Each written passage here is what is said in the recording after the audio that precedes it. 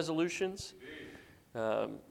Tomorrow morning, many people will start out in Genesis chapter 1, verse 1, only to by Valentine's Day have died in the fields of Deuteronomy, right? So those commitments and goals will start. Maybe some of you are still working on yours. I know one of mine this year, I haven't done mine yet. I've got a couple floating around. I know one of them needs to be to stop procrastinating.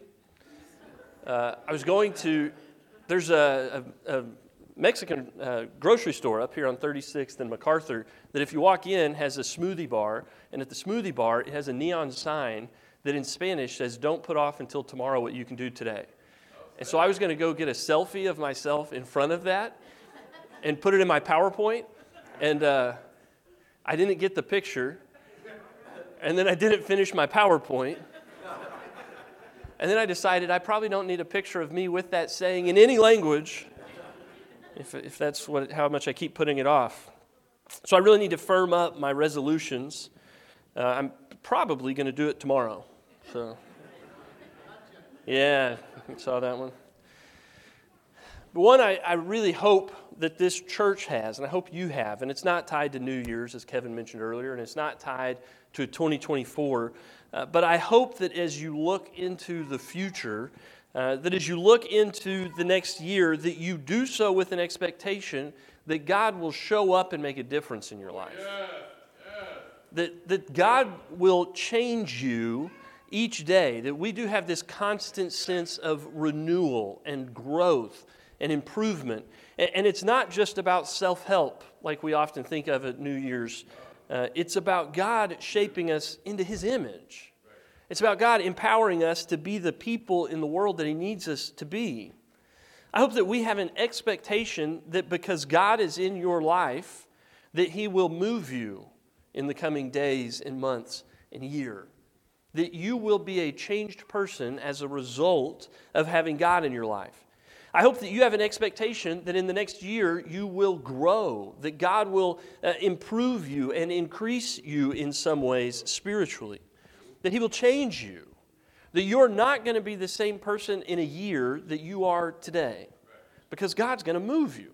He's going to change you. He's going to grow you. There are things in your life that are unhealthy and bad and not of God that I hope that in the next year God cuts away from your life. Amen. And there are things in your life that are good that I hope God increases exponentially in your life. One of the things that you may have seen over and over again in the past several days and weeks is that all of the ads on the radio and Facebook and social media and TV are trying to get you to lose weight. Maybe it's just my feed. If it's just mine and it's not yours, that's discouraging. But lots and lots of ads this time of year. On the way here, we heard an ad on the radio about hypnosis clinics to help you stop smoking and lose weight. So you can go to a hypnosis clinic and just think your way into weight loss. I guess that's how it works. But in all of these ads of diet programs and health programs and workout programs, the big thing they do is the before and after photo, right? The before and after. This is what I looked like before the diet, and these are the pants I'm wearing after the diet. This is me without my shirt before the diet, and this is me without my shirt after the diet. Look at all my muscles. Don't you want my muscles? And that's the before and after gimmick of all of these diet and health and fitness plans. And as Christians, if we believe that God's going to show up and change us in our lives, shouldn't we have before and after photos? Shouldn't we be able to say, here's my 2022 photo of me, and here's my 2023 photo of me, the end of the year. Man, God's grown me. God's changed me. And it doesn't show up physically a lot of times. It may be that our before and after photos are that we are spiritually healthy, that we are more filled with love and joy, that we are people who are more embodied by faith and patience. It may be that what God has grown in you is your Christ-likeness. But as much as a diet plan should have dramatically different before and after photos if it wants people to get on board, as Christians, we should be different. And I think the more that we realize how much God has changed us from who we used to be in the past, the more we will have expectation that God will keep growing us in the future and changing us and influencing us and molding us into who He wants us to be. And so I'll tell you, this sermon is going to end today with us praying that God is going to send His Spirit into our lives and into this church this year. That we're going to invite the Spirit to become a change agent in our lives, in our hearts, in our minds, and in our family, in this church family. But before we do that, I want to look at three different passages, a couple of different passages where we see people in Scripture waiting with expectation on the Spirit. And the first one's one that we don't often think about. The first one's in 2 Kings chapter 2. And this is where the prophet Elijah is being taken up to heaven. And he's going to be handing off his ministry to the prophet Elisha. And these two have been traveling together for some time, and Elisha has been learning from Elijah. And they have this bond and connection of student and teacher, but almost more like father and son. They're so close. And Elisha has learned so much from Elijah. And when the story picks up, he's aware now that God is about to take Elijah away and that he's not going to be with him anymore. And here's how this happens. When the Lord was about to take Elijah up to heaven in a whirlwind, Elijah and Elisha were on their way from Gilgal. And Elijah said to Elisha, "Stay here, the Lord has sent me to Bethel." But Elisha said, "As surely as the Lord lives and as you live, I will not leave you." So they went down to Bethel. And the company of the prophets at Bethel came out to Elisha and asked, "Do you know that the Lord is going to take your master from you today?" "Yes, I know," Elisha replied, "so be quiet." This is really what's being said here is, I don't want to talk about it. Shut up and leave me alone. That's the real translation here of what Elisha is saying. Don't remind me about the loss that I'm about to experience. So Elijah said to him, "Listen, stay here, Elisha. The Lord has sent me to Jericho." And he replied, "As surely as the Lord lives and as you live, I will not leave you." And so they went to Jericho. The company of the prophets at Jericho went up to Elisha and asked him, "Do you know that the Lord is going to take your master from you today?" "Yes, I know," he replied, "so be quiet." Then Elijah said to him, "Stay here, the Lord has sent me to the Jordan." And he replied, "As surely as the Lord lives and as you live, I will not leave you." So the two of them walked on. 50 men from the company of the prophets went out and stood at a distance facing the place where Elijah and Elisha had stopped at the Jordan. And Elijah took his cloak, rolled it up, and struck the water with it.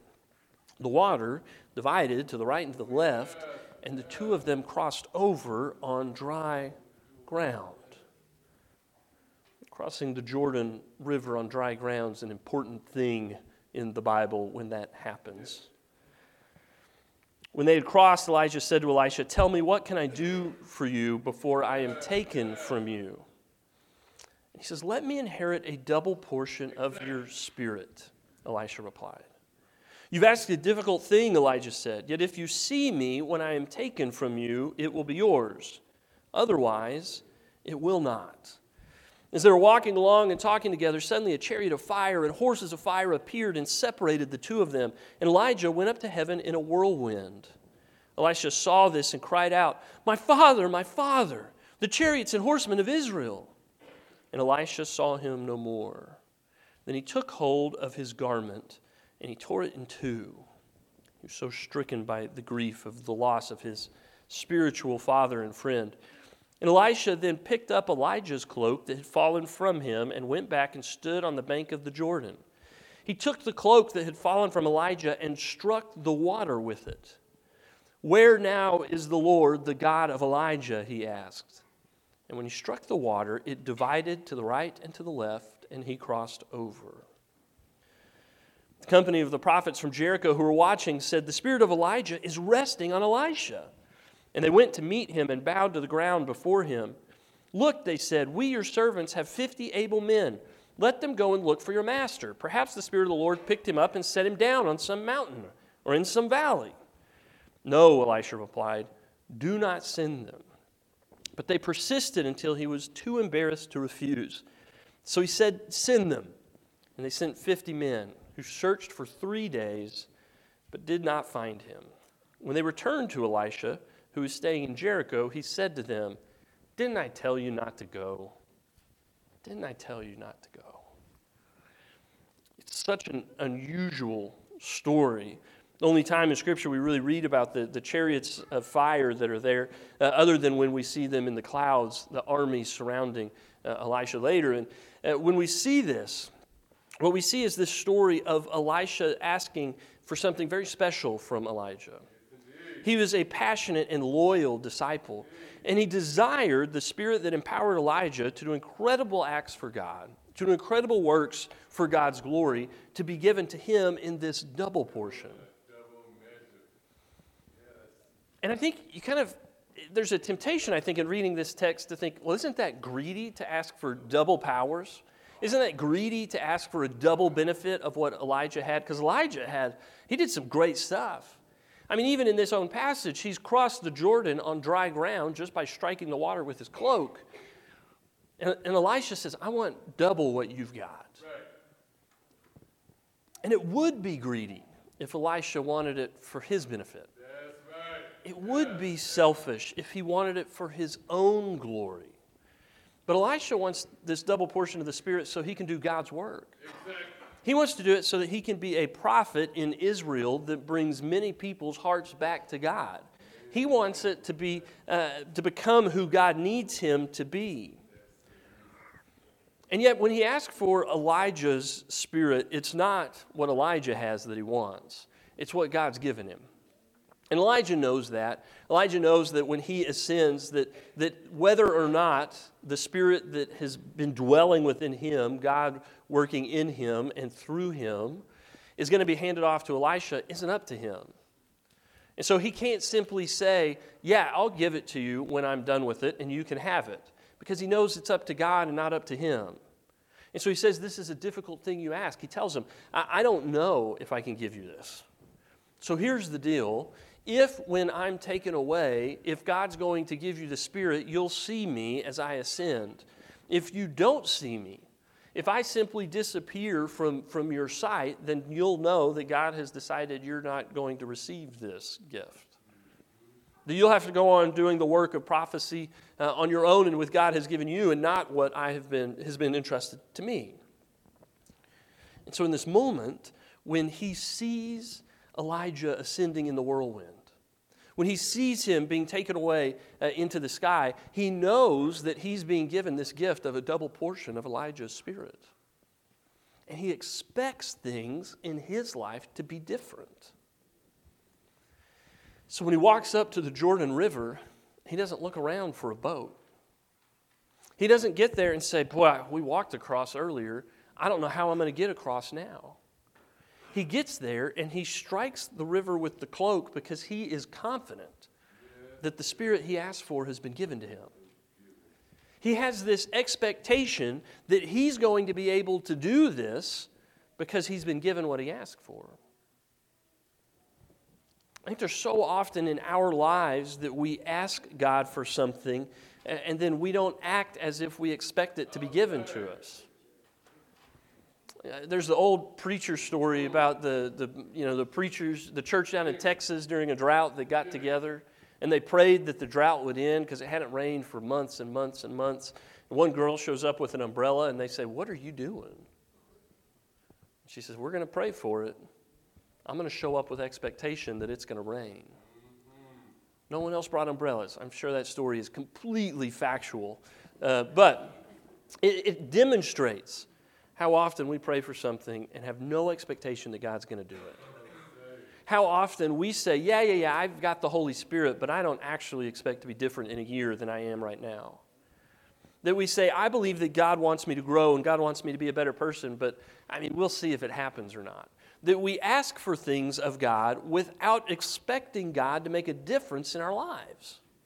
That we think that we can have the Spirit dwelling within us and not be changed by it. And there's this other really interesting part of this story that I just really enjoy, and it's that the company of the prophets comes up to Elisha at the end and says, should we go look for him? And he says, no, don't go look for him. He said, but what if the whirlwind just picked him up and dropped him somewhere, which is kind of comical. What if it just picked him up and dropped him, and he's just out there, and he needs someone to go find him? And Elisha says, you don't need to go look for him. I am confident that he received the gift that God gave him of ascending into heaven and being with God now. I'm confident of that. You don't have to go look for him. I don't even consider it a possibility that he's down here somewhere. I saw him leave with my own eyes. Don't go look. And they bugged him and they bugged him and they bugged him that finally he went, fine, go look. They went and they looked for 3 days and they came back and they said, hey, funny thing, he's not out there.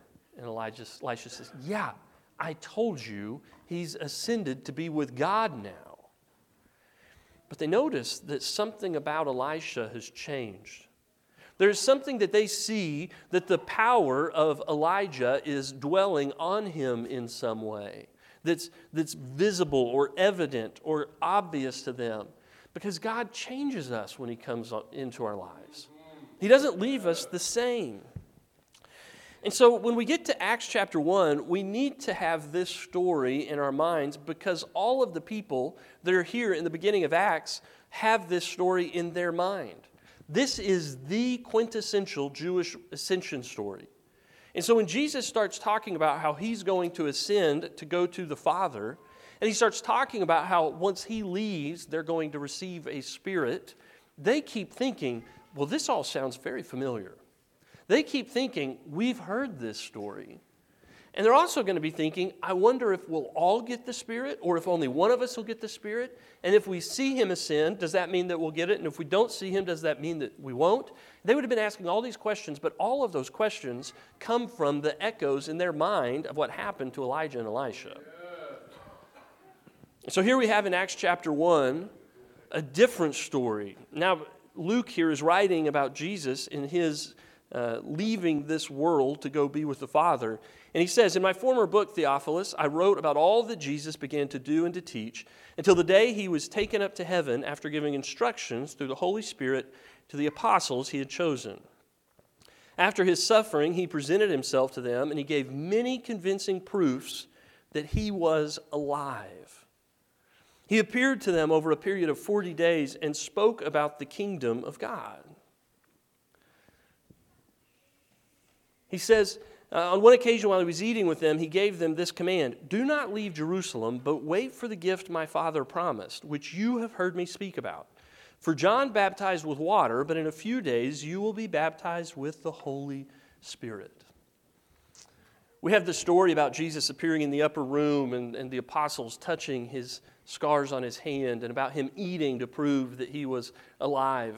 The stories about how Jesus said, hey, how to catch fish in miraculous ways and the different things. What we see in this passage is that Jesus gives them many convincing proofs. And I think that's important. I think it's important that the apostles and the disciples kept going back to Jesus and saying, are you really alive? And he had to keep giving them convincing proof after convincing proof.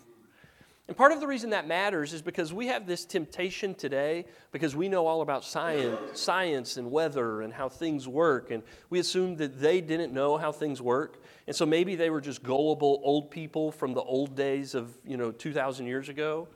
And if someone got out of the grave and said, I was dead and now I'm alive, that they would just be gullible. That we think, if we knew, if this happened today, we would know, no, that doesn't happen. We would be skeptics. It's important to know that the early witnesses that we have were extremely skeptical that a dead person could become an alive person. They were very skeptical, and it had to be proven over and over and over again that it had happened. They continued to question if he had done this unbelievable thing. And so even here, as he's about to ascend, we're reminded of their doubt. We're reminded that these apostles are struggling to get their head around what Jesus is up to. And he says, listen, I'm not trying to surprise you here. I've told you over and over again about the Spirit that you're going to receive. And so here's the command I'm giving you now as I'm about to ascend. Don't leave Jerusalem, but wait. Wait for the Spirit which the Father is going to give you. Wait for the gift that my Father has promised that I've told you about on a number of occasions.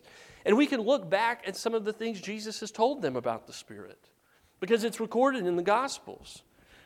In Luke chapter 11, in verse 9, he says this. He says, so I say to you, ask and it will be given to you. Seek and you will find. Knock and the door will be opened to you. For everyone who asks receives. The one who seeks finds. And the one who knocks, the door will be opened. Which of you fathers, if your son asks for a fish, will give him a snake instead? Or if he asks for an egg, will give him a scorpion? If you then, though you are evil, know how to give good gifts to your children, how much more will your Father in heaven give the Holy Spirit to those who ask him? There's a piece to that verse that we don't often hear. Did you hear that right at the end? We talk about the ask and you will receive, seek and you will find, knock and the door will be opened. And we say what Jesus is saying here is if you pray for things, God wants to give them to you. We say, listen, we are flawed people, and we give our kids good gifts. We don't give them snakes and scorpions. We give them good things that they want. How much more so will God, who is a better parent than you are, give good gifts to his children? And we take that, and we say, listen, you just got to ask. You just got to pray. God's going to answer your prayers. And we miss the best gift of all. The point that is being made by Jesus here is, listen, if you request a good gift, you'll receive the greatest gift. And the greatest gift is the Holy Spirit. If God knows how to give better gifts than us, of course he will give the Holy Spirit to those who ask him.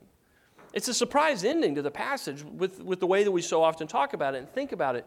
But we need to realize that when they go to wait in the upper room, when they go to wait in Jerusalem for what's going to be given to them, the expectation is that the greatest gift they could possibly be given is the Holy Spirit.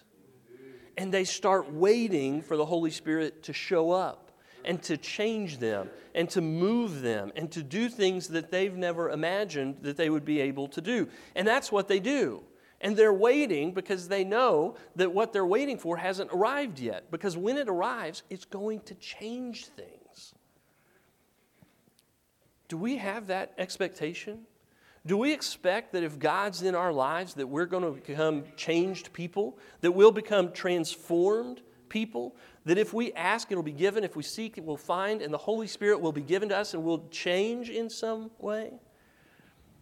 If the gift is what Jesus said it would, then certainly it'll change us. Later in Luke chapter 12, Jesus is teaching and he says this, when you're brought before synagogues, rulers and authorities, do not worry about how you will defend yourselves or what you will say, for the Holy Spirit will teach you at that time what you should say. The Spirit will give us the words that the world needs to hear and the courage to say them. In John, in the time where he's praying right before he's arrested, one of the things he's praying about and teaching the apostles is this, if you love me, keep my commands, and I will ask the Father, and he will give you another advocate to help you and be with you forever, the Spirit of truth. The world cannot accept him because it neither sees him nor knows him, but you know him, for he lives with you and will be in you. I will not leave you as orphans. I will come to you. And before long, the world will not see me anymore, but you will see me. Because I live, you also will live. On that day, you realize that I am in my Father, and you are in me, and I am in you. Whoever has my commands and keeps them is the one who loves me. And the one who loves me will be loved by my Father, and I too will love them and show myself to them. So this gift of the Spirit is a connection with God and a connection with Jesus Christ. And even though Jesus is no longer living here, we're not alone. He's with us in the form of his Spirit. And so let's go back to Acts chapter 1, to this story where the apostles are waiting with expectation, as we should be waiting with expectation for the Spirit. So they gathered around him and they asked him, Lord, are you at this time going to restore the kingdom of Israel? Which is to say, hey, God, this earthly kingdom we've been asking about and waiting for, is it finally going to get here? Which is to say, they still don't understand what Jesus is up to. This is the last moments that he's spending with them, and they don't understand. And it would be tempting for Jesus in this moment, I imagine, to say, all right, let me start over again. You guys still don't get it. Let me explain to you that it's not restoring the kingdom of Israel with a throne that David's going to sit on and one of you inherits it when I leave. That's not what I'm talking about. But he's not worried about explaining it to them, because he knows the Spirit's going to come and reveal to them all the pieces that they don't understand and make clear to them in all of the ways that they need to understand it. So he just says, it's not for you to know the times or dates the Father has set by his own authority. But you will receive power when the Holy Spirit comes on you, and you will be witnesses in Jerusalem and in all Judea and Samaria and to the ends of the earth. After he said this, he was taken up before their very eyes, and a cloud hid him from their sight. They were looking up intently into the sky as he was going, when suddenly 2 men dressed in white stood beside them. Men of Galilee, they said, why do you stand here looking into the sky? This same Jesus who has been taken from you into heaven will come back in the same way you have seen him go into heaven. Why were they waiting? Because they'd read the story about Elisha and Elijah. They read the story that if they saw him ascend, that they would receive the Spirit and be able to do the things that Jesus had done. That's the standard that Elisha gave to these guys as they're waiting here. And they're standing here for so long, looking up and waiting, because they expect that when the Spirit is given to them, what's going to happen? They're going to be changed. And in that moment, they're still the same. And so they saw him leave, and they haven't been changed, and so they're just waiting. And they're looking. And I wonder if one or two of them would have said, hey, do you feel any different? No? Do you? Not yet. And they're there long enough that angels have to show up and say, what are you doing here? Indeed. Go to Jerusalem and wait. You'll receive what has been promised, but not today. And so they go back to Jerusalem and they start waiting, and they end up waiting 40 days before the Spirit comes on them. And when the Spirit comes on them, they not only know what to say, but they have the courage to say it. They not only receive the ability to communicate to all the people that are there, but the willingness and the guts to do it. These same apostles that scattered a few short weeks ago are now suddenly proclaiming the kingdom to anyone who will listen. They're willing to give their lives. They're willing to go to the corners of the earth. They realize that the kingdom is not about bringing all of the nations under Israel. It's about taking Israel to all the nations. That the blessing's going out, not about coming in. They expected something to change. They believed that a double portion of the Spirit would lead them to do the things Jesus did. And they waited for it with expectation and anticipation. And I believe one of the failures of the church so often today is that we don't wait with expectation for the Spirit to move us and transform us and to grow us and to give us a before photo and an after photo that'll make the world say, sign me up for that workout plan. Sign me up for whatever it is you've got that's transforming you. And it would give them the sense of expectation that the Spirit could change them. If we can buy into this idea that God's wanting to increase us and grow us up and move us and change us, that expectation will lead to results. Because God's not going to disappoint you if you enable Him to do what He already wants to do in you. So as we look forward to next year, I hope that you have expectation that God's going to show up in your life. I hope that you have anticipation that God's going to show up in this church.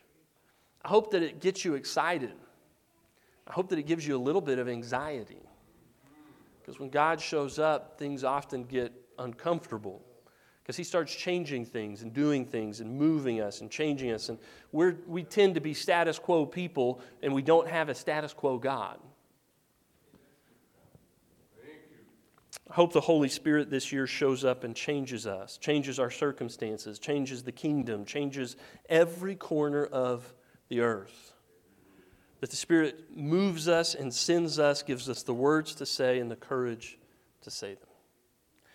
Let me say a prayer. We're going to end in this prayer, and after this prayer, we'll be led in an invitation song if you need to respond. Here's the prayer. Father God, this year, as we end this year, I pray that you will send your Spirit. Father, we cannot go forward into these challenging days without you. Father, if you don't go with us, then how will the world know that we are your people? Father, fill us with your Holy Spirit. Father, give us the gifts to serve you and serve the world in the ways that you have put in front of us to do, and a willingness to do that which you have gifted us to do. Father, I ask that you would open our mouths to tell people the good news. Father, give us the words of truth and the words of love that the world needs to hear. Father, increase our love and joy. Increase our peace and our patience. Father, as we go into a new year, increase our kindness and our goodness. Father, increase our faithfulness, our gentleness, and our self-control.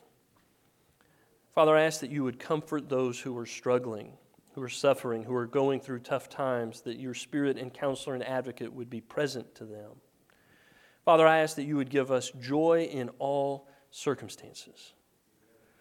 Father, help us to expect you to show up. Father, help us to join you when we see you moving in the world. Father, I ask that you would send your Spirit to us, that you would guide us forward into tomorrow. Father, help me and help all of us to not put off until tomorrow what you are calling us to do today. It's in the name of your Son, Jesus Christ, through his death and resurrection, who sent us his Spirit, that we pray all of these things. In his name, amen. Let's have an invitation song. Let's stand and sing.